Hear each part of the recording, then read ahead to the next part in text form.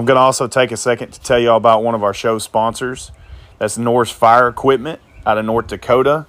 Whenever I first started talking about having sponsors for the show, I really wanted it to be genuine businesses that are firefighter owned and operated, and people that have good business ethics and have a good mission.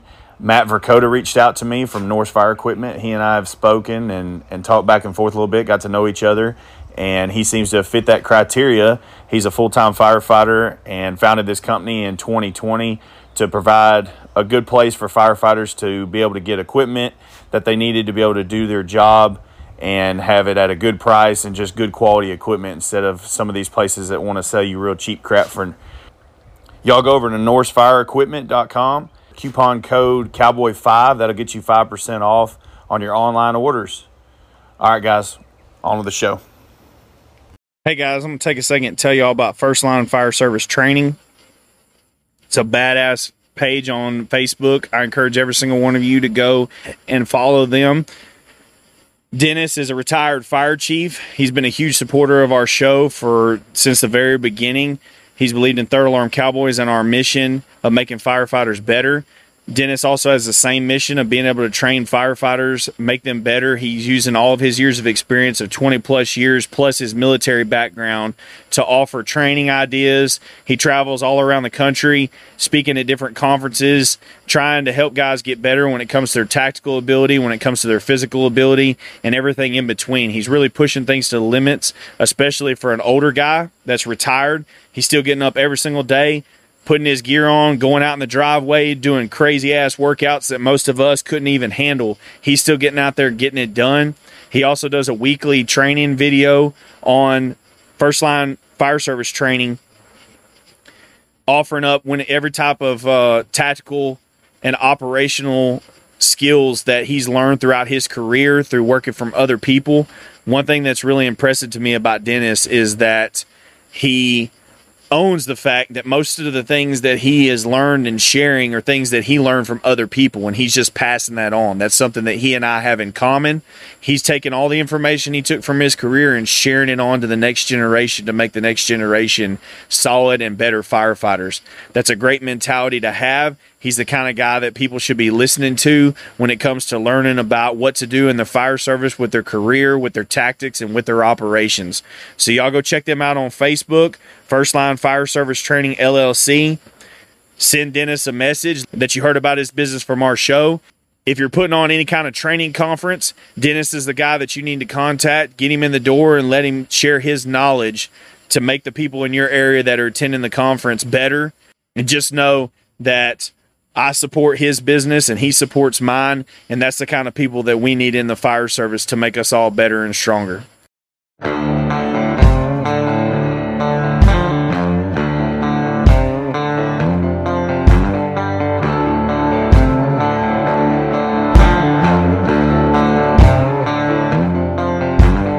Dispatch to all units. This is a third alarm. Switch to the TAC channel.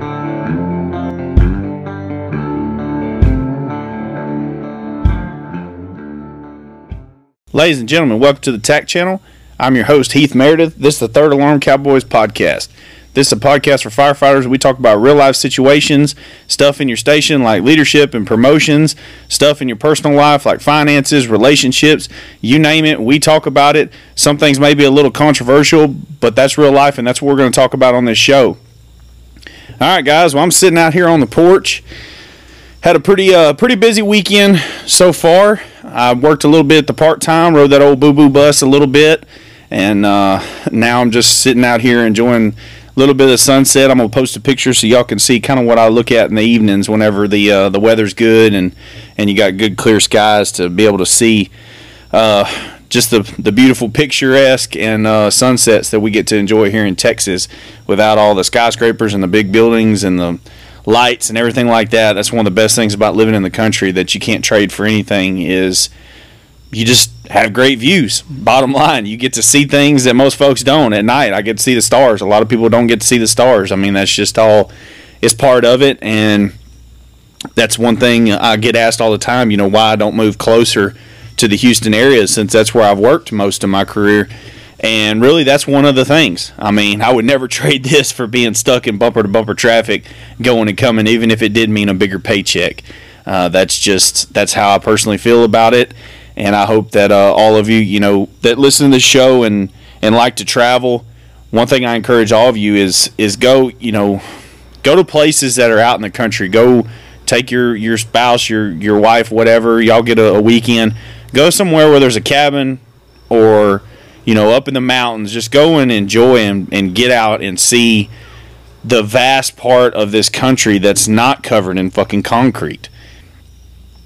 You may gain a little bit of appreciation and understand why, even in today's climate of society and culture, why there is such a conflict with, say our government, for example, where we have these big cities like Los Angeles and New York, where majority of the politicians that are writing the rules and trying to make the rules for us on what kind of fucking trucks we can drive, they're coming from these top areas trying to dictate down to little old me that, grew up in the woods, grew up working cows and just, I don't have a neighbor close to me for miles, guys. Just from my house to my front gate of the property is almost a mile. So, and then from the front gate, it's a dirt road to the nearest blacktop road is another couple of miles. I mean, I'm almost 4 miles from the nearest, pretty much what you could call like a highway. And so, that's a blessing that I have just growing up where I did and what was left to me, throughout my family lineage and all that. And I understand most people don't have that kind of blessing, blessing and a curse, because what a lot of people don't realize is part that comes with this type of lifestyle is, hell, we don't even have trash pickup. I mean, I got to haul my own trash out. You have water wells. We don't have access to, I didn't get my first delivered pizza until I went to work in Houston. That was the first time I ever had food delivered. Little creature comforts like that. The nearest real grocery store, like a Walmart, to me is 35 minutes away, easily, all day long. That's how far we got to drive just to get groceries. So it's little things like that that's a give and take. A lot of people don't realize what the upkeep would be to live on the size land that we live on and everything. There's no lawn care company that's coming and mowing this place. If they did, I probably could never afford them anyway. So that means it's all hands on deck around the family as far as working in the yard and just the manual labor side of upkeep, fixing fences and all that kind of stuff. I know y'all have heard me talk about that a little bit on the show. That's part of having cows. My family and I, we have cows. We raise cows, raise horses, that whole part of the ranching world. And it's a everyday, never-ending job. You have cows. One thing about a cow is they're going to find a weak spot in the fence. They're going to find a hole in the fence, and they're going to get out. That's all they do all day long is walk fence rows trying to find a spot where they could get out. And so when a storm comes, blows a tree over, the cows are going to find the tree down on the fence before you'll ever get out there, especially working like we do as firefighters. They're going to find it. They're going to get out, and then you're going to spend a day or two trying to catch them. One thing about kind of my property is we're surrounded by national forest and forestry land. So it is public land in a sense. When it comes to hunting, people can buy special hunting permits and stuff, and they can go and hunt on that. But as far as it's not private property, so it just is open. So when the cows get out on that, there's thousands of acres that they could possibly be. So sometimes it takes us several days of tracking to be able to go and find the cows, and then we're having to use our horses and feed buckets and everything under the sun to try to get them back and all this, that, and the other. And so that's kind of what we've been working on here lately. We've had a couple good little rainstorms that have actually come through this area in the last 2 weeks, and that's a blessing. We needed it. The rain is way past due for this whole area of the country, but primarily in East Texas. We've gotten none in months and months. Insane drought. It's been hot, 110 degrees on the average. Basically all the damn grass is burnt up. So the cows are hungry. They're looking for shit. I mean, we've already been putting out hay for cows, and that's normally not something we do until December.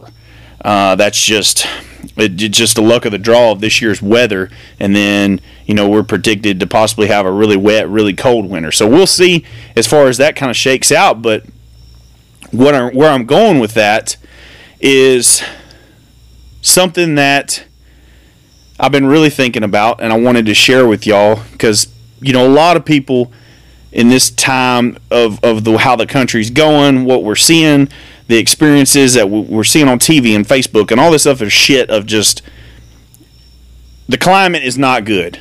No matter what side of the political spectrum you sit on, no matter how much money you have, rich, poor, whatever, everybody's struggling. Well, something that I've really noticed in this area of Deep East Texas is our population has exploded since COVID. I don't care how you really feel about it. I don't care how you feel about COVID. This is my show. I'm going to tell you straight up. During COVID, yes, it was a serious sickness. Yes, it fucked a lot of people up. I'm not taking that away. I had several family members that died from COVID, without a doubt.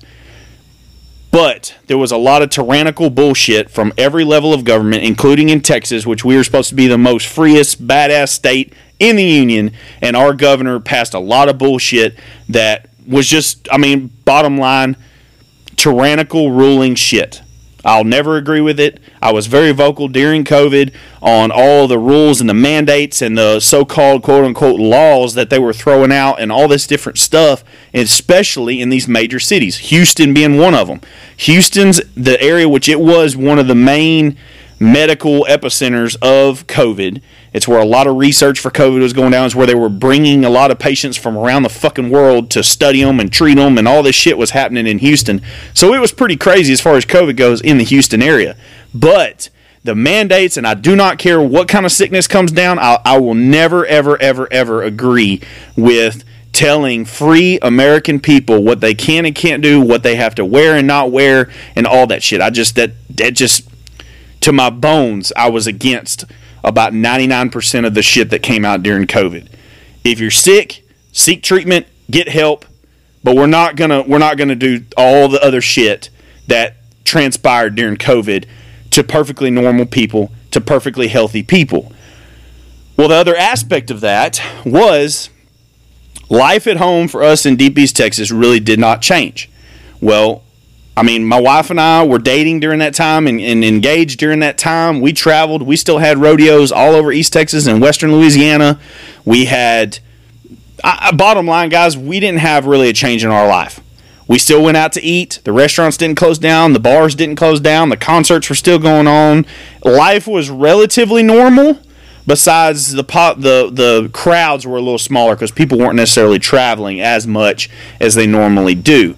However, one thing that did really take place post-COVID was that lifestyle and the fact that we believed in freedom in this area, and we believed that if you were sick, you stayed your ass at home, but the rest of the world, we're going on business as usual. Shit still got to get done, kids still got to be raised, money still got to be made, and this is the United States of America. Well, people have taken notice to that.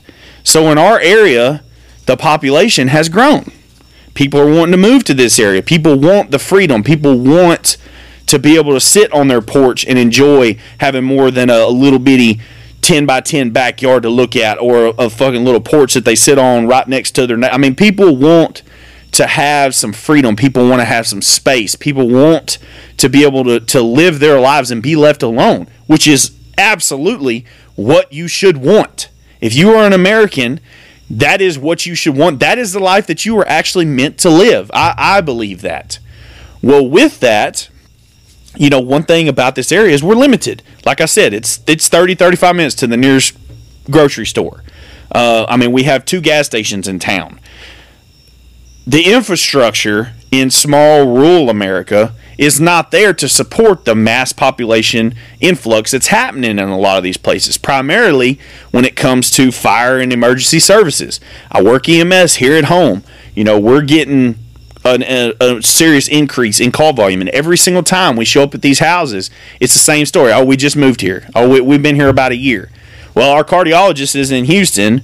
Our cancer doctor is in Houston, but we moved up here because we're tired of living in the city. I totally understand that. Totally get that, and I agree with you. It's just one thing that I think that is missed, and us as firefighters could do, even at the rural level, even at the volunteer level, is do a little bit of better educating and getting out in the public and explaining to these people from the larger city areas. When you dial 911, our average in route time, not necessarily in route, but travel time, I mean, we go en route within 2 minutes from the station. But sometimes if you live on the other end of one of these counties from where the station is, it may take us 20, 25 minutes to get there doing 100 miles an hour. That's just a fact of geography. It's just how it goes.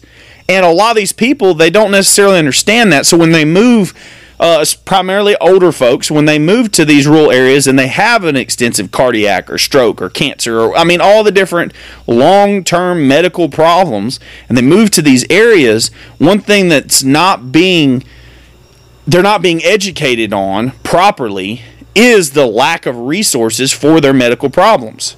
That's just something that's part of it. So that's something I just wanted to kind of throw out there for guys, especially you guys, because we do have a lot of guys from rural departments, 1, 2, 3 station departments that cover large areas. That's something that y'all should do as far as a department. Y'all need to get out, and as far as you're educating on your PR stuff, just don't focus on, going to the elementary school and showing the lights and sirens and handing out stickers. You need to get out in your community, especially if you have a PIO or a, public relations committee, whatever it is like that, and start educating. Because if y'all's area is anything like ours, and I know it's this way, I've heard people talk about Tennessee, I've heard people talk about West Virginia, Florida, all these different areas that the population is growing because people are getting away from these tyrannical bullshit fucking mayors and governors in these large metropolitan areas. But one thing that they don't realize is it's not the same as like living in Houston. When you dial 911, there's a fire truck at your house in 5 minutes. That is the standard there. It's not the standard in Deep East Texas. It's not the standard in Tennessee. It's not the standard in rural areas of Florida. I mean, yes, of course, in Miami or Orlando, something like that. But these people are moving to get the freedom and space, but with that also comes freedom and space. Well, the space aspect of that is it's a lot further travel time from that station to your house when you're having a medical emergency or there is a fire. That's another thing. I hear all the time guys talking, especially in this area, it's a relatively new concept for ESDs, Emergency Services District. Fire districts is what some people call them in certain states. That's a new idea. There is several of them in East Texas, but it really just depends on what county. Some of these counties, like where I live, in my county, there is no ESDs. Our neighboring counties, there is no ESDs. They rely solely on a volunteer fire department that is funded through donations and, fish fry, barbecues, and water bill funding. Well, those days are kind of coming to an end because, let's face it, fire trucks are more expensive. The gear and requirements are more expensive. Training, of course, is insane. And so guys are going to have to start getting more financing to be able to do. They need the financial means. So ESDs are kind of growing in this area. The only way that you're going to be successful on being able to make that happen and make the taxpayers that are going to be having to vote that ESD in, because it's an elected thing. The people have to vote for it in order to add it to their taxes. Something that you're going to be needing to do with that is education. With that, you also need to greatly explain that this ESD tax that's going to be added to their property tax is going to allow them the ability to have the response of the proper equipment in an adequate amount of time to fight the house fire if it was their house on fire. It's going if EMS is a part of that, because a lot of EMS agencies are also funded through ESDs. But one thing I think that guys really need to focus on is that education. It's the educating of the elderly community that's moving. Say they've retired and they've worked in one of these big cities. They're retiring. They're sick of being in the city, so they want to move out to the rural areas that we all cover. Whether it's for fire, EMS, or even police, that's something that needs to be educated to them. A lot of those people have no problem getting involved with the community. You know that they're moving in. You know that they're going to be going to the post office and registering with getting a post. If they live rural like I do, we don't even have a mailbox where I live. So I have a post office box in town. I'm sure many of you that have seen, if you've ordered hats or shirts from us, you see that my return address is a P.O. box. That is a fact of living in rural America, is you don't even have a mailbox. So get with the post office and send out a flyer just saying, hey, this is what we're looking at. This is our average response times to this different areas of the community.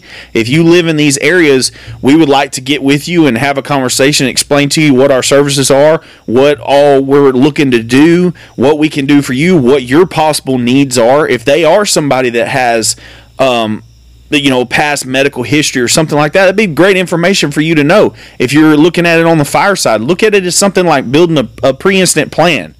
If it's, you're a fire department that provides EMS, you're going out there, get to know them. If they may be there, they're going to have farming equipment, or they're going to have livestock, whatever, all the multiple different things that can go along. Getting to know them and what they have, you're being a good neighbor.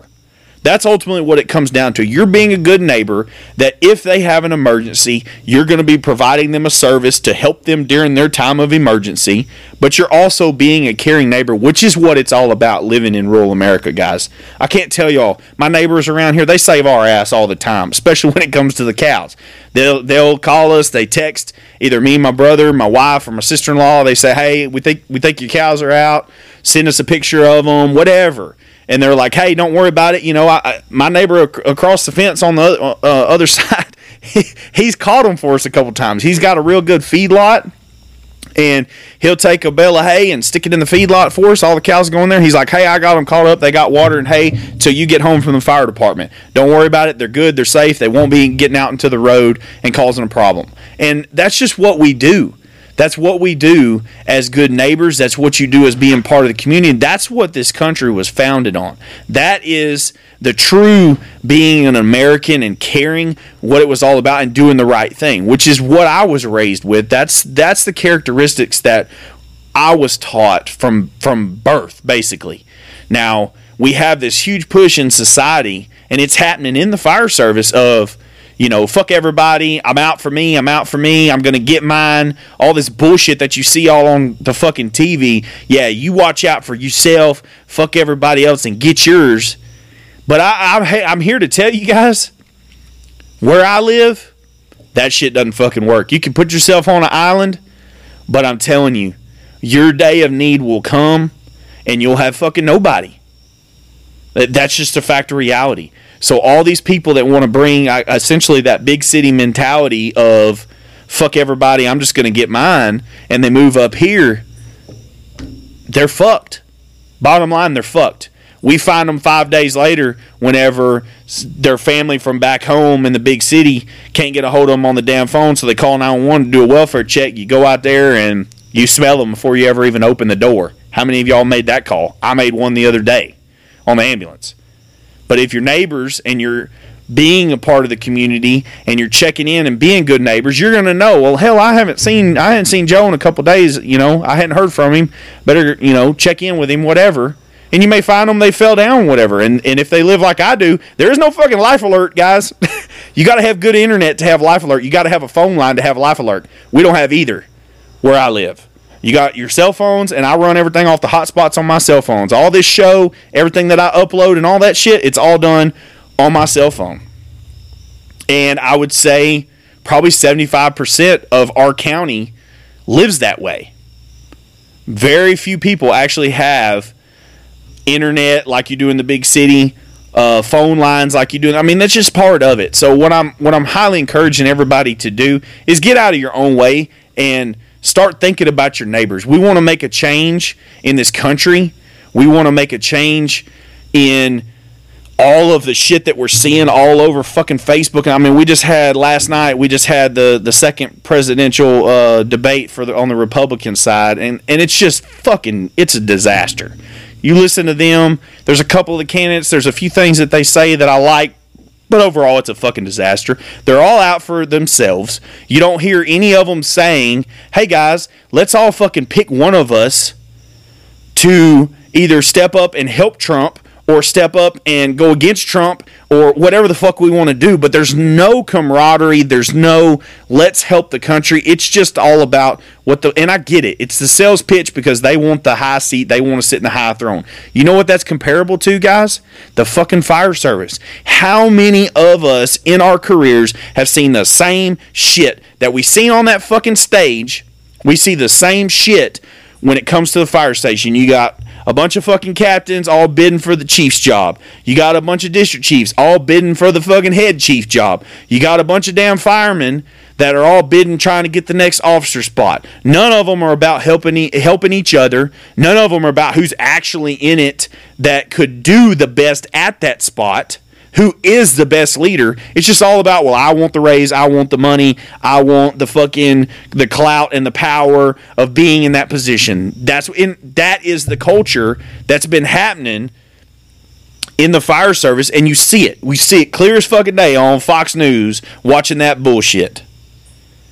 And I sit there and just shake my head because I know that is not the fucking reality. It's not the reality in the two different lifestyles that I have. The lifestyle that I live in Deep East Texas, rural America, I can't do this on my own. I can't keep this place fucking mowed on my own. I have to rely on my wife tends to fucking everything that I can't touch. My brother and sister-in-law tend to everything that I don't have time for. My parents, their parents, my sister-in-law's parents, my wife's parents. I mean, it's a community that keeps this fucking place running. My grandpa, my uncle, everybody keeps this place running. There's no way that Heath could do all this shit by myself. No fucking way. It's no different in the fire station. That life that I live, that style that I live, I can't do it all. I can't do every fucking chore, do all the fucking training on my own by myself, fight every fucking fire on my own by myself, make every med call on my own by myself. It's a team there. You know, the other firefighter that rides on the other side of the pumper from me and him, we look at everything as being a team. Our captain does the shit that he needs to do. You know, we come back to the station, we make sure that the truck's back in service, it's got water in it, hose is reloaded, tools are fueled and gassed up, and, you know, our batteries changed out, air packs are full, all that shit, while the captain goes in there and handles all the fucking paperwork shit. Or the EO, he goes and handles getting dinner cooked or breakfast cooked and all that. Or when the captain gets done doing all his paperwork shit, he goes and starts cooking while we're making sure the truck. It's a team fucking effort. It's a team. So I live in a team at the fire station. I live in a team here at the farm. But then you watch this shit on TV and it's all me, I. So I'm asking y'all, you know, what do we do? Y'all all see it. You're all suffering from the shit in the fire stations of these crews that don't operate as a team. Hell, there's crews and shifts that they don't help each other do shit. They're more or less trying to set the other crew up to look like a failure, or you're over there just trying to bid for the next fucking spot to show how you're superior to everyone else. That's the problem. So the solution is to get out of your own way and realize you cannot do it all on your own.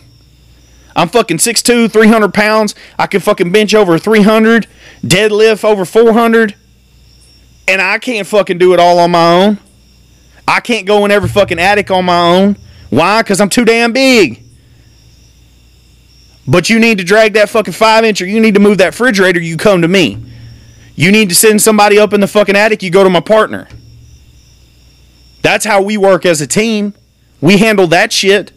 Start looking at all that stuff as a team, just like you do at home. For those of you that are married and you work in the fire service, your household is ran like a fucking team. If it's not, then you're probably not very successful, especially if you have kids. When you're at work, your wife or your husband is tending to shit and handling shit, running the kids. Got to get them here, got to get them there. Then when you're off, you let your wife or husband handle the shit that they need to, and you're running the kids and doing the errands and all that kind of stuff. That's a team. You're handling the shit. Then you come back and you all have dinner together. You all talk about your days together. You all tend to the things that need to be done together when it's together time. You run that like a team? Absolutely. That's what you need to be doing. It's all the selfish I'm going to do it all my own. I don't fucking need you. All that shit, that's destroying everything. And that fucking debate was a perfect example of it. If y'all didn't watch it, I don't care what side of the political fucking aisle you're on. I really don't give a shit. I'm just here to tell y'all, they're at this point, the political parties don't matter. We either have people that believe in America or they don't. That's it. Republican, Democrat, all that shit at this particular moment. There's insane motherfuckers on both sides of the aisle. There is selfish piece of shits on both sides of the aisle. I personally can't get aligned with either party right now because I'm just like, who the fuck is going to right this fucking ship? We are so anti-American in so many different fucking ways that I don't see either fucking party. All they're wanting to do is just yeah at each other. Nobody is like everybody sees the problems, but no one is coming up with solutions. Everyone's just pointing the fucking finger. So that's what I see. That's my diagnosis of how I feel about the current shit that we're seeing on fucking TV. But what I can say is fix your own fucking life. Fix your own crew. You could be the junior. Guys, I'm the fucking junior guy. This isn't coming. I'm no longer an officer. So I don't have that clout. I don't have that fucking power. But I believe in keeping the crew as a fucking team. I believe in, I go to my senior firefighter and I'm like, hey man, I knocked out this, and this. Is there anything you need me to help you finish up? And he's like, no man, I got my end. Okay, great, cool. What now? That's working as a team. And I'm doing that as the fucking junior guy. He does the same thing to me. He tells me, hey, I knocked this, and this out. You need help with any of the stuff that you were working on? No. Boom. Done. It's a fucking team. We go to the EO. Ask the EO, hey man, you know, any of your shit that you need help with? Yeah, hey, I need to, you know, pull this line, and we just need to top the tank off, or we need to go fuel up because the guys caught a fire last night and the truck's not topped off. Whatever. Go do that. It's little things. Just work as a team. Open your fucking mouth up and go work as a damn team. Instead of saying, well, I'm just going to do it on my end, and if his shit ain't done, then that shit's on him and it makes him look bad. Because I want it to show that I do all my stuff and make him look lesser than me. You can't fucking do that. That's what we're seeing on every aspect of fucking TV and social media right now. That is a perfect example of what we're seeing. So, like I said, that's the problem, and now I've given y'all the solution. And I really hope that resonates with a lot of y'all, because I know that so many of you are frustrated, and I know that so many of you are trying to figure out what to do. Start with the little things like that. It's not going to be an overnight fix. It's not going to be something that you may not ever even notice a change from it. But you just know that you're tending to yours, and you're also trying to help, and you're trying to bring the team together. You're trying to build a team or just make it stronger. And so you know deep down that you're handling exactly the way that things need to be done. So I'm going to switch gears just a second. I have several things I wanted to actually kind of cover on this show. But first and foremost, I just want to thank all of y'all. I want to thank our show sponsors. And I'm going to tell y'all just a little bit about, you know, where we're kind of headed, what the Third Alarm Cowboys have going on. We're growing, guys. We're growing like crazy. It's actually really, truly remarkable. I look every single day, and more people follow the page, and I'm like, damn, okay. And I look on the analytics for this show.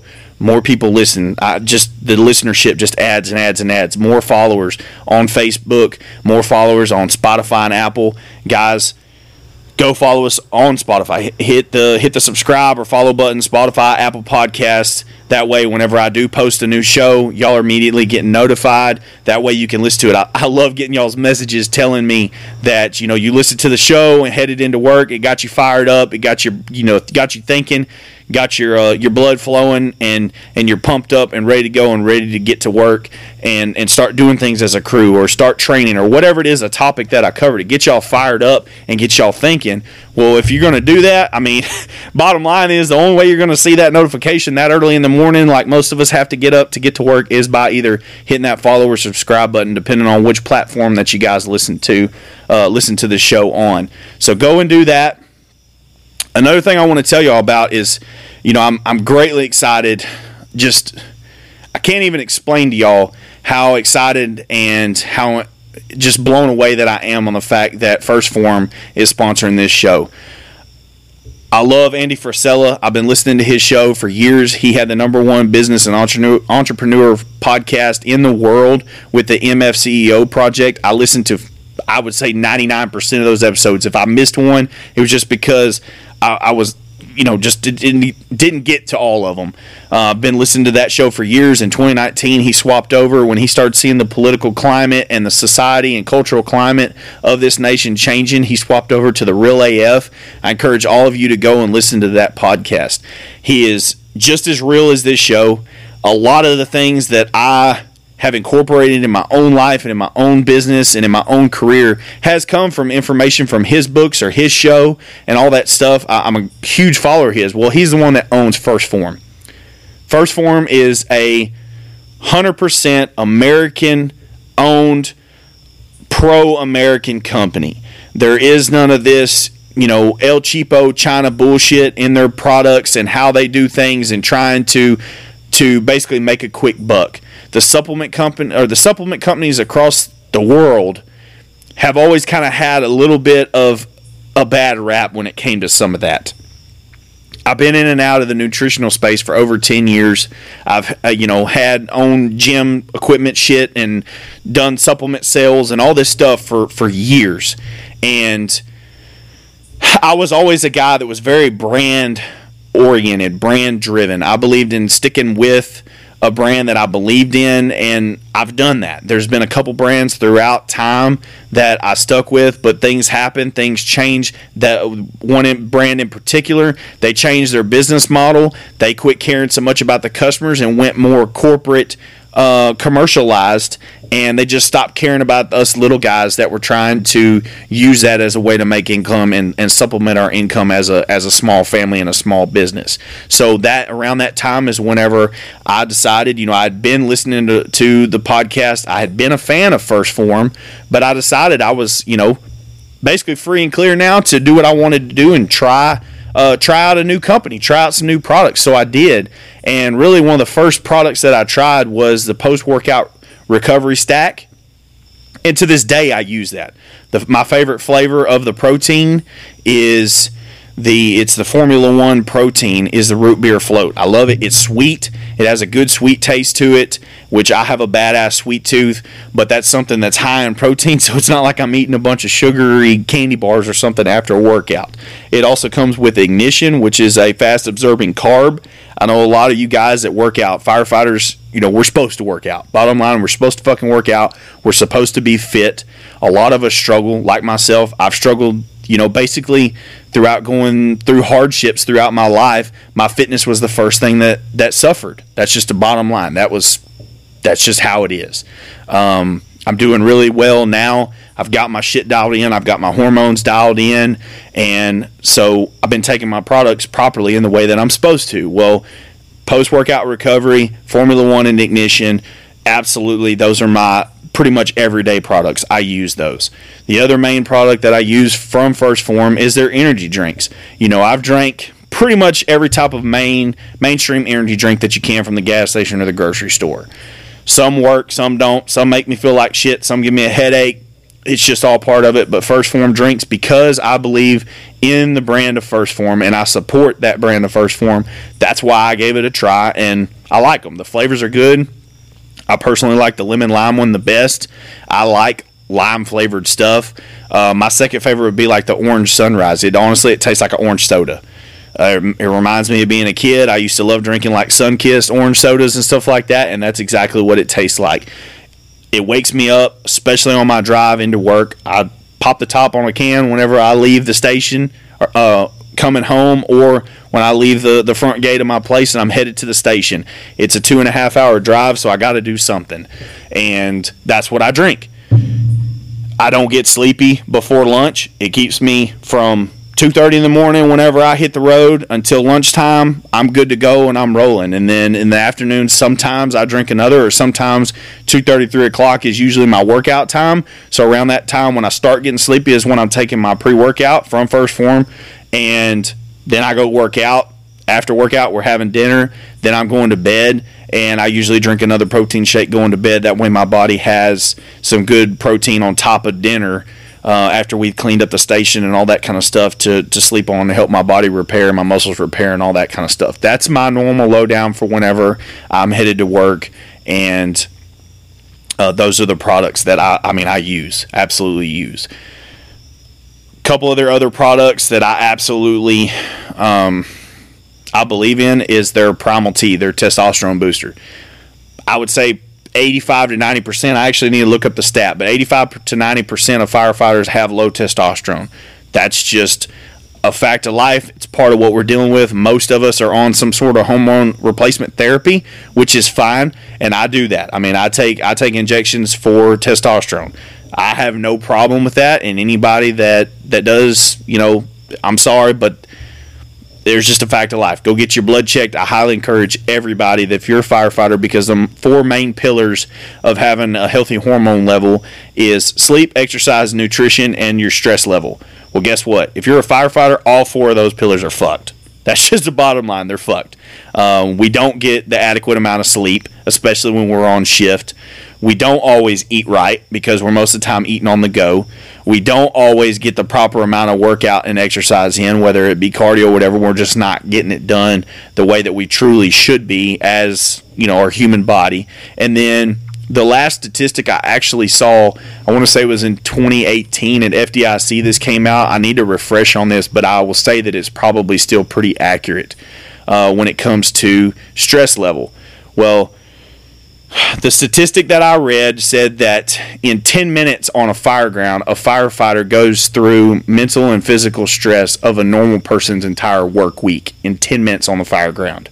So if you're at a fire for an hour, your body and your mind has now endured the normal person's entire month of stress in their workplace, and we're doing it in an hour-long fire. So what I'm getting at is your stress level is through the fucking roof. So all those 4 factors completely wreck a testosterone. I would highly encourage all you to go get your labs done, get your labs checked. Men is who I'm talking to on this. Women too. Women, you need to get your labs done. Check your estrogen level, check your testosterone level, all that kind of stuff. But men in particular, we're the ones that are suffering greatly from nationwide low testosterone levels. That's a bottom line fact. And one thing that you can do, if you're not somebody that wants to take injections or anything like that, First Form has a great product called Primal T. It's a testosterone booster. It's an oral. You take it. It's a capsule. I take that on top of. I can definitely feel the days that I take it when I'm in the gym, even though my testosterone now, I have my testosterone level where it's optimal according to the doctor level. I take that oral just to get a little boost, and I definitely feel stronger in the gym. I feel more endurance in the gym. I can just get 1 or 2 more reps. And I know a lot of you that work out, you know exactly what I'm talking about. Some days there's just a struggle to get that optimal amount of reps that you're wanting to get. I take Primal T. Several of the guys I've worked with throughout the years, they've tried it. They like it. They still take it. It's a great testosterone booster, and I encourage all you to get that. I will link those 3 products in this show, and all of you that are listening out there, just know that is stuff that I actually take. I will start sending some pictures and posting some pictures showing y'all and doing a little bit more education on that, but I'm insanely proud to have First Form and their corporate team align with what this podcast is all about, to align with what I'm trying to do in the mission of the Third Alarm Cowboys, and for them to allow me to put their brand with mine out for all of you, and just to share that they believe in first responders. They believe in being pro-American. They believe in doing the right thing and taking care of each other and being a team. And so I'm able, because that is the mission and that's the things that I truly believe in to my core, I'm able to partner with them in this business, and it allows me to, have additional funding for this show and for the Third Alarm Cowboys. So thank you to First Form, and thank you to all of you out there. Go to the links. If that's something that you're interested in, any of those, they have a ton of other products. They have badass apparel, shirts, shorts, hats, hoodies. I mean, all that kind of stuff. They're a major company. I mean, First Form is one of the largest supplement companies in the fucking nation, hands down. They're out of Missouri. It's all hands-on. They don't do all the robotic bullshit like we're seeing at Walmart with the self-checkouts and all that. They're a major employer in St. Louis, Missouri. They believe in having that customer appreciation and making sure that there's a true interaction and you're not just dealing with a robot or some bullshit. They just, overall, guys, their business model is great. They treat me great. I've been taking their products for years and years, and I want all of you that work out, want to get high quality products and all that kind of stuff, go check them out. So, adjusting a little bit. Now I'm going to get y'all fired up. I'm going to get y'all on some shit now. All right, I had to get me a little drink. Okay. This one's going to piss some people off, and that's okay. I hope that it gut checks a lot of you, and I hope that a lot of you understand that I'm really just wanting the best for firefighters. I want the best for all of y'all.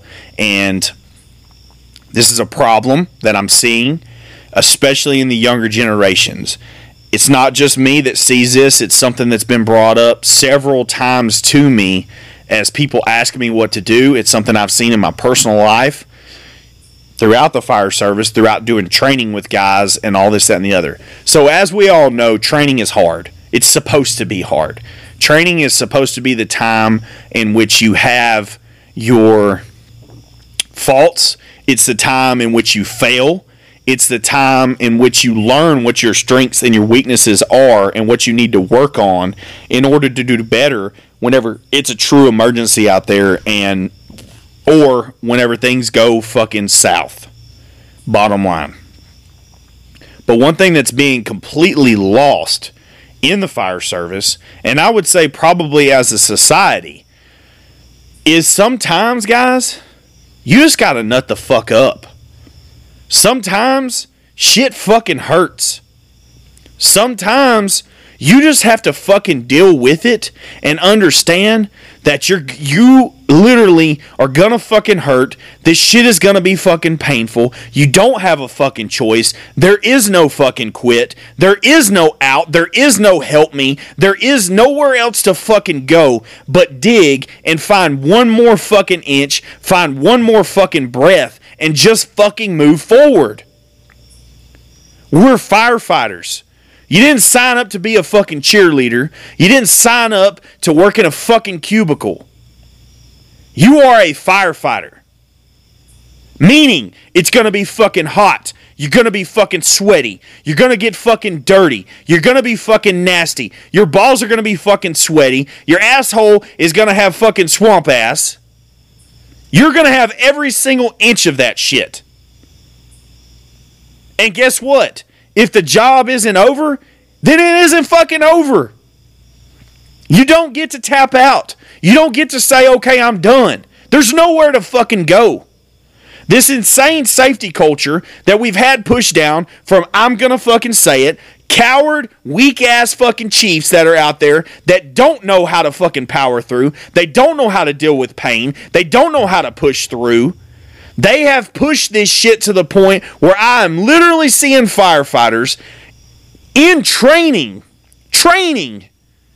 quit, give up. Why? It's controlled. Training is controlled. Training is a time where you could say, yeah, this fucking sucks, but guess what? There's nowhere else to go. I'm going to tell y'all straight the fuck up. My crew is phenomenal. I am greatly impressed, and I cannot tell y'all how proud I am to be on the crew of men that I work with. They're all mature. They're all professional. They're family men. I've told y'all this before. I am greatly appreciative of what station and which crew in the shift that I've been assigned to. I don't have to deal with a lot of the things that I was honestly scared and nervous about stepping back to a firefighter role and the horrors that could have possibly come with that. But I will tell y'all, because they are mature and professional, they had to check me. And they're still checking me. And I want them to still check me. because I want to grow and I want to learn more. But one thing that they told me straight up was in my first shift, they put me through, I told y'all, they put me through the maze and everything like that. And, a lot of those drills were put up and designed to beat the fuck out of you and to make you get to your breaking point and make you quit. But you have to know in the back of your mind, there's an end to this motherfucker. I don't care how big the damn maze is. Some bitch can be 100 miles long. But guess what? It's still just 100 miles long. And I say that loosely, of course. But what y'all have to understand is in training, there's an end.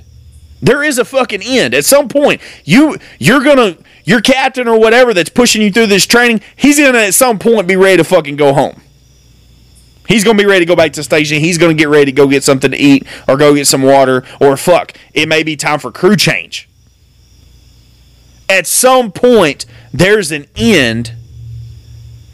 So what guys are going to have to start fucking doing is yes, it can suck. You can be hot. You can be tired. You can be fucking hurting. The skin on your fucking knees and elbows can be fucking gone like mine was.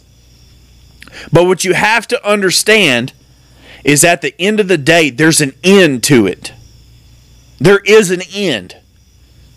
And they even told me that. Like, they flat out, they told me they tried to break me. They wanted to see just how far I was willing to go when I got in a fucking bad spot, when I got worn the fuck out, when I got fatigued, when I got hot, when I got confused, when I got lost, all those different things. They wanted to see what would happen. And yes, that's absolutely what you're supposed to do in training, especially with a new crew member. You don't know where their breaking point is. You don't know what they come from and what they do.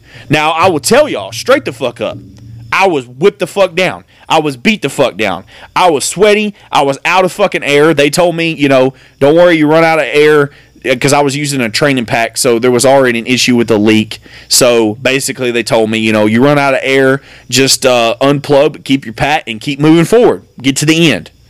So I still had to keep up with my pack, still had to, put it on. When I went through a fucked up obstacle that I had to take it off, I still had to put it back on, all that shit, keep up with my equipment, keep moving, blah, blah, blah, blah, blah, the whole drill. But yes, I run out of fucking air. All those different things. But at the end of the day, I'm going to tell y'all straight up, you have got to get in your mind and understand that sometimes quitting's not a fucking option. It's just not. I remember my grandfather, whenever I was younger, I first went to work for him. I was probably 14. I went to work for him in the oil field, working on drilling rigs. And the shit sucked. The days are long. I mean, you're talking 4:30 in the morning till fucking, the job is done. Sometimes it'd be 8, 9 o'clock at night. It's hot. You're out there on the rock location. I know a lot of you have seen pictures of drilling rigs. Well, there's no fucking shade. You're out there in it. It's hot. Summertime, whatever, because I went to work for him during the summer between my freshman and sophomore year in high school. So it's summertime in Texas, 100 plus degrees every fucking day. Because we were welders, you're wearing a long sleeve shirt and blue jeans, hard hat, or a welding hood, leather gloves. It's hot. It's hot as fuck. And I was getting beat the fuck up. I mean, bottom line, I was worn the fuck out after day one. I was fucking tired. And I'll never forget, he fucking told me straight up, he looked at me, he said, well, goddamn, boy, every fucking day in your life can't be easy. And that has stuck with me every single time that shit gets fucking hard. Every single time, like in that, I'm not going to lie to y'all, in that fucking maze, I got to some points in that maze that I'm like, holy shit, this sucks. This fucking sucks. What the fuck am I doing here? Why the fuck am I doing this shit? What the fuck? And I hear that in the back of my mind. Every fucking day can't be easy. You can't get paid to fucking sleep every fucking day. You can't get paid to fuck off every fucking day. Some days are gonna fucking suck. Every day of your life can't be fucking easy. And I hear that in the back of my mind. And if some of y'all need to hear that shit, then plug that. Put that in the back of your mind as this, fucking hard ass grandpa from East Texas used to tell his grandboy that shit when I was a teenager. And I was having to learn what it's like to be a man in the real world and work like a fucking grown-ass man in a grown-ass man job like a fucking drilling rig in the oil field. So I'm in this maze, and I'm I'm fucking sweated down. I'm fucking hurting. No skin left on my knees, no skin left on my elbows. My shoulders fucked up because I've done all these jackknifes and U-turns inside this thing and going through 16 centers. And I mean, for those of you that seen picture me, I'm not a small motherfucker. 6'2", 300 pounds all day long. It's not easy.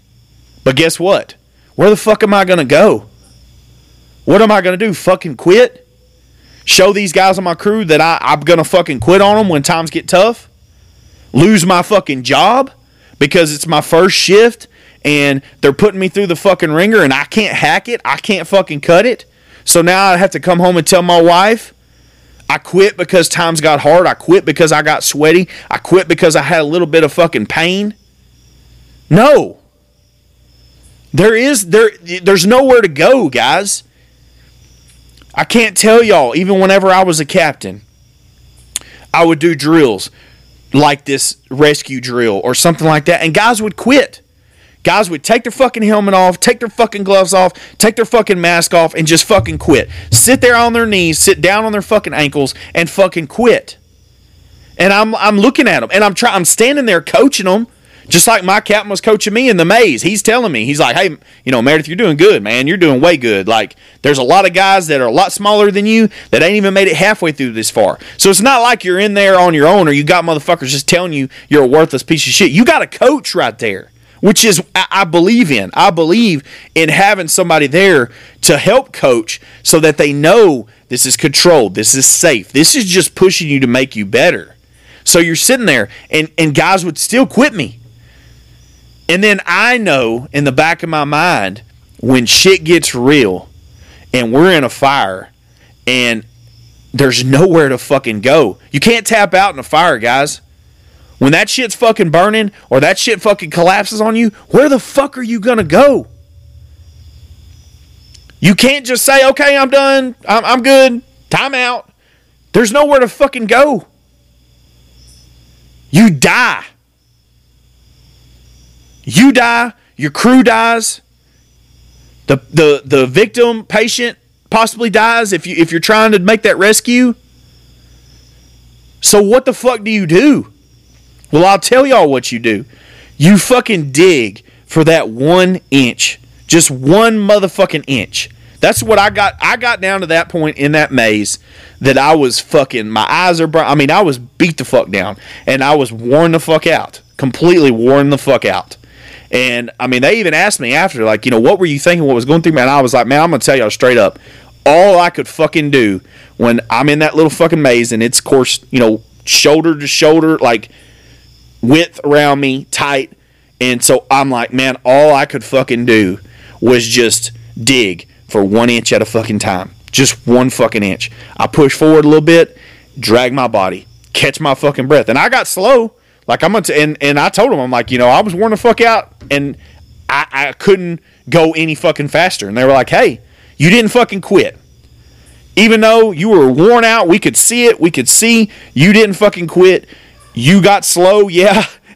It wasn't, damn sure wasn't no fucking rapid rescue, I can tell you that, when I got to that point. But it was just dig. Just dig for 1 fucking inch. And where I think about that is if you're making that rescue or you're on the RIT team and they send you in and then you end up getting caught in the fucking collapse, but your partner's sitting there and all you could do is you're dragging them. And yeah, you're fucking done. Your arms are done. Your legs are done. All you can fucking do is just dig for that 1 fucking inch. And it fucking hurts. It hurts. The pain is there. But the pain is there for a reason because it lets you know that you're still fucking moving. I'm not going to hit y'all with the old fucking movie quote of pain lets you know that you're still alive, although I'm sure all of you have heard that. But it is partially true. I mean, absolutely, it's true. But for me, it's I use it as motivation to get that one other little fucking inch. Because in the back of my mind, even though I know it's training, and I know that I'm safe, I know that the guys can get me out of course, this training scenario if I need to. When it comes time for the real shit, when we're fucking in a bad bind because things didn't go the way that we wanted them to go, I'm not going to be the one that they're going to find my body not trying. Even if we've got to go down and we have to, this shit doesn't work out the way we want it to, I'm going to be there trying to dig for that 1 inch at a time. And I would expect any one of you out there, every fucking firefighter out there, if you're wearing a patch and you're wearing a fucking badge and you walk around saying you're a firefighter and you believe in the brotherhood, then you got to be able to go after that 1 fucking inch. You got to be able to push through the fucking pain for that 1 fucking inch at a time. Especially in training. Because you know it's going to end. The training scenario is going to fucking end. But that real life emergency may not. And if you can't get that 1 fucking inch in training, you're never going to get that fucking inch in the real life situation when things are fucking terrible. So just dig down. Reach down, grab it, and go. Fight through the fucking pain. Fight through the fucking fear. I'll be completely fucking transparent with y'all because I always have been on this show. And I believe in the real world too. When I was going through Fire Academy and I did my first little maze thing, I've never done anything like that shit before, ever.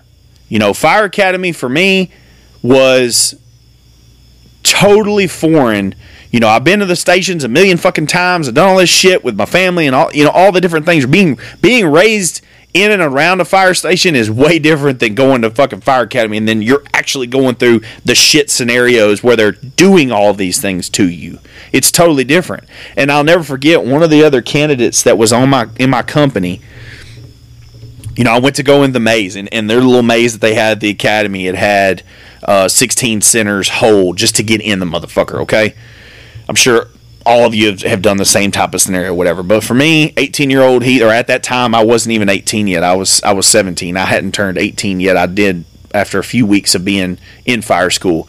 But this happened to be like the first or second week of school that we were doing what they called Hell Week, which was bunker gear and SCBA training week, where they basically, you're in gear and learning your air packing and all that shit the whole week, and they just beat the shit out of you in million push-ups, and every time somebody's pass alarm chirps, you're fucking doing push-ups and that whole 9 yards, and you're doing maze crawls and bunker gear drills and just all that shit. I'm sure all of you have done something very similar. Well, we're going through the maze. It's my first time to go through it, and I go to climb into it or whatever, and I was fucking fearful because I've never done anything like this. I've never locked myself in the fucking trunk of my car trying to test myself on claustrophobia. I'm not fucking doing that. I didn't even know that was a thing. And one of the guys I was really close with in my academy, I remember him telling me, he's like, man, we were talking about it afterwards. So I ended up going through the maze or whatever, and we were kind of talking as a company later, and I was like, man, that was kind of scary. Like, I've never done no shit like that. That was kind of scary. And he was like, man, and he was older. I looked at him as a mentor, even though we were going through the shit together. I was 17, almost 18, and at that time, he was like what I am now. He was 33, 34. He was right at the civil service cutoff age that he was trying to get into the fire service because he had worked oil field and welding and all that kind of stuff throughout his 20s. He wanted something with a real career for his wife and kids where he had a stable career, stable paycheck, all that, and wanted a better quality of life for his family. But he had lived a lot of life. He had done a lot of things. And so I really looked up to him. I'm not going to lie. I looked up to him a lot. And so he was telling me, he's like, man, you see all these dudes running around here and they act like, nothing bothers them, all that shit. And I'm like, yeah. He's like, that's not courage. And I was like, what do you mean? I thought, courage is being fearless. He was like, no, absolutely not. He said, courage is being fearful and being afraid and still pushing through, pushing fucking forward. If you're never scared of anything, that's not courage. It's the guys that are scared. It's the guys that have fear for the outcome, but they go into it anyway. He said, that's courage. And I was like, holy shit. And that's another thing that has stuck with me forever, for all the 15 years now. And he just was giving me that in a little debrief after that box. And from that point on, I'm like, okay. So all I got, like, I know a lot of you have probably felt that. There's been training scenarios that I've done even since then where, like, right when you're getting ready to go out that door or go in that door, like, you know, like for me, it's the rappelling and all that kind of shit. Right when you go to hang over that fucking ledge, you get that little bit of doubt. You get that little bit of fear or adrenaline kind of spikes. You get that little bit of, shit, should I really fucking do this? What the fuck am I doing? That is your fear and your doubt trying to come in your mind. And all you got to do is just push through. You go get that inch. You go out and you dig for that fucking inch. And then when the training shit's done, everything, you're good, you feel better, you feel accomplished, you got your shit done, and now you've pushed that inch that you fucking needed through grit, through being able to persevere and being able to fucking power through. But bottom line is, guys, that makes you actually have fucking courage. How many of us out here have on our patch for our fire departments, you got courage on there? I've talked about this a lot because I believe courage has so many different faces.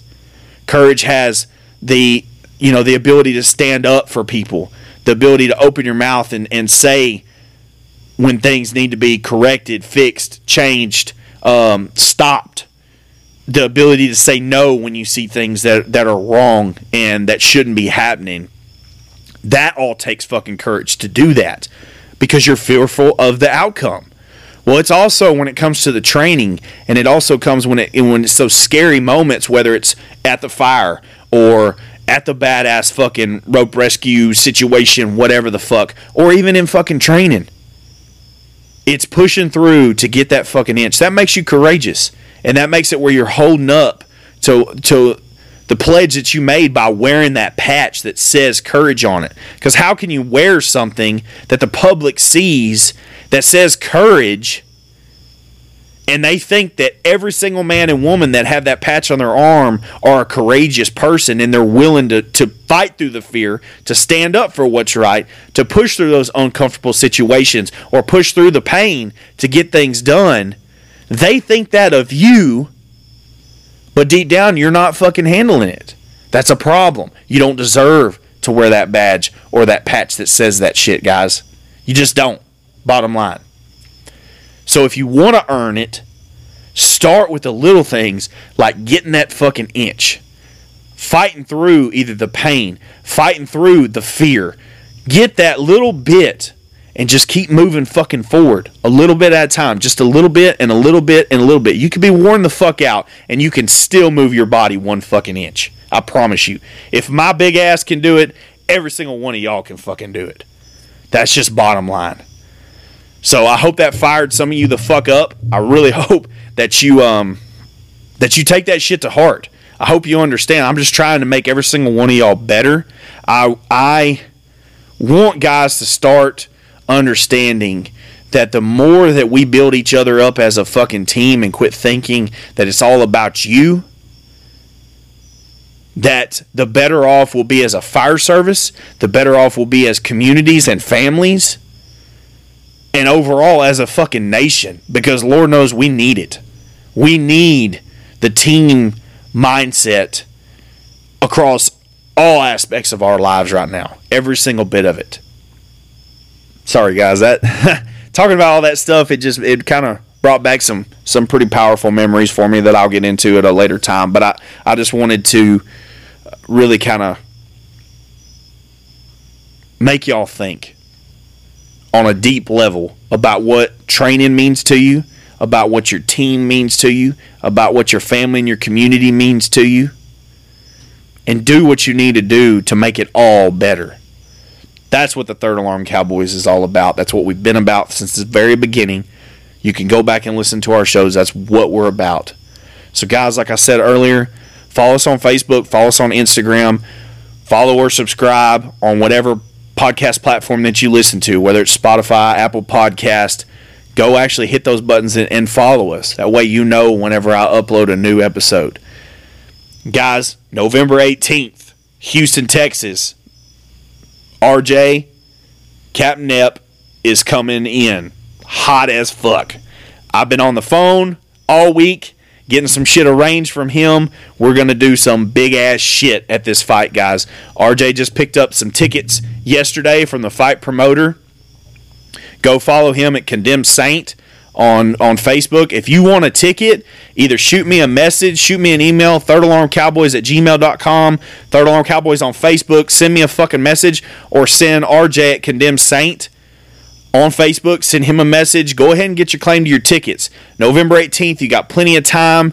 If you need to do shift trade, shift swaps, anything like that, get that shit handled so that we can come out in full fucking force as firefighters for him going into this pro fight. It's the first fight of a 6-fight deal with a major promoter in Houston, Texas. He's going to be at home. 10 minutes from his fucking house is where this fight is going down. So all of you from that area, you want to come out, you want to watch a badass show. On the last podcast, I had RJ on. You can go listen to it. But he said there's going to be 3 title fights that night, guys. He's got some major fucking people watching him right now that are going to make his career in the fight world fucking blow up. If we help him out as firefighters, we show that we support him. I know so many of you do. You've ordered his shirts.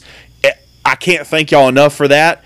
That's what he needs. Just continue to grow his following on Facebook, his interaction on Facebook, and y'all fucking come out and rep all your fire shit at this fight.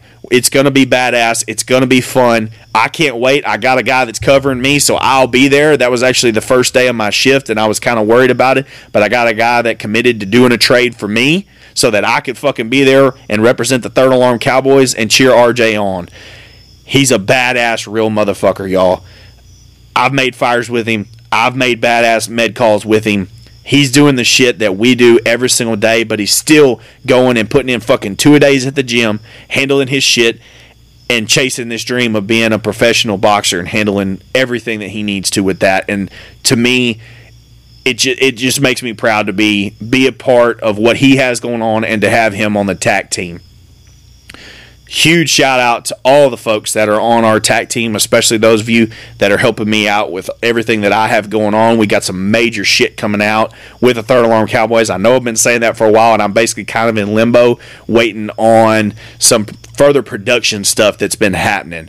I'm just pretty much at the mercy of the timeline at the current moment. So y'all bear with me on that. We still have some hats available, still have shirts available. Guys, if you're coming out to that fight, go to thirdalarmcowboys.com or shoot me a message and say that you're going to be there, and I'll bring you a shirt that you can buy either on site. We're not going to be able to have a booth like I wanted to because the venue isn't set up in order. It doesn't have the area to be able to have booths. So I found that out today. So if you are going to be there, let me know, and I'll bring a shirt to you, and you can purchase it from me there, or go to thirdalarmcowboys.com and order you a TAC team fight shirt so that you can wear that to the fight, represent RJ. And then what I want to do is everybody that's there that's a firefighter, probably after the fight, just because of how the dynamic is going to be. But I want to get a huge picture with everybody that's there that's a firefighter families, everybody that's there to support RJ. We're going to get a huge fucking picture done either in front of the ring or somewhere. We'll find out exactly where we can do it. There's going to be a professional photographer there, so we'll get that shit handled. And y'all look for us. I'm going to be the fucking big-ass dude ringside in a fucking cowboy hat. So come up, say hi, let me know that you're there, let me know where you're from, all that kind of good stuff. And guys, thank you all so much for all the support. We're growing, and that's all thanks to you. Continue to share the show and do everything that you can to try to get the Third Alarm Cowboys podcast out there to all other firefighters and families so that we can make everybody stronger as a team, stronger as a community. All right, guys, we'll see you on the next one.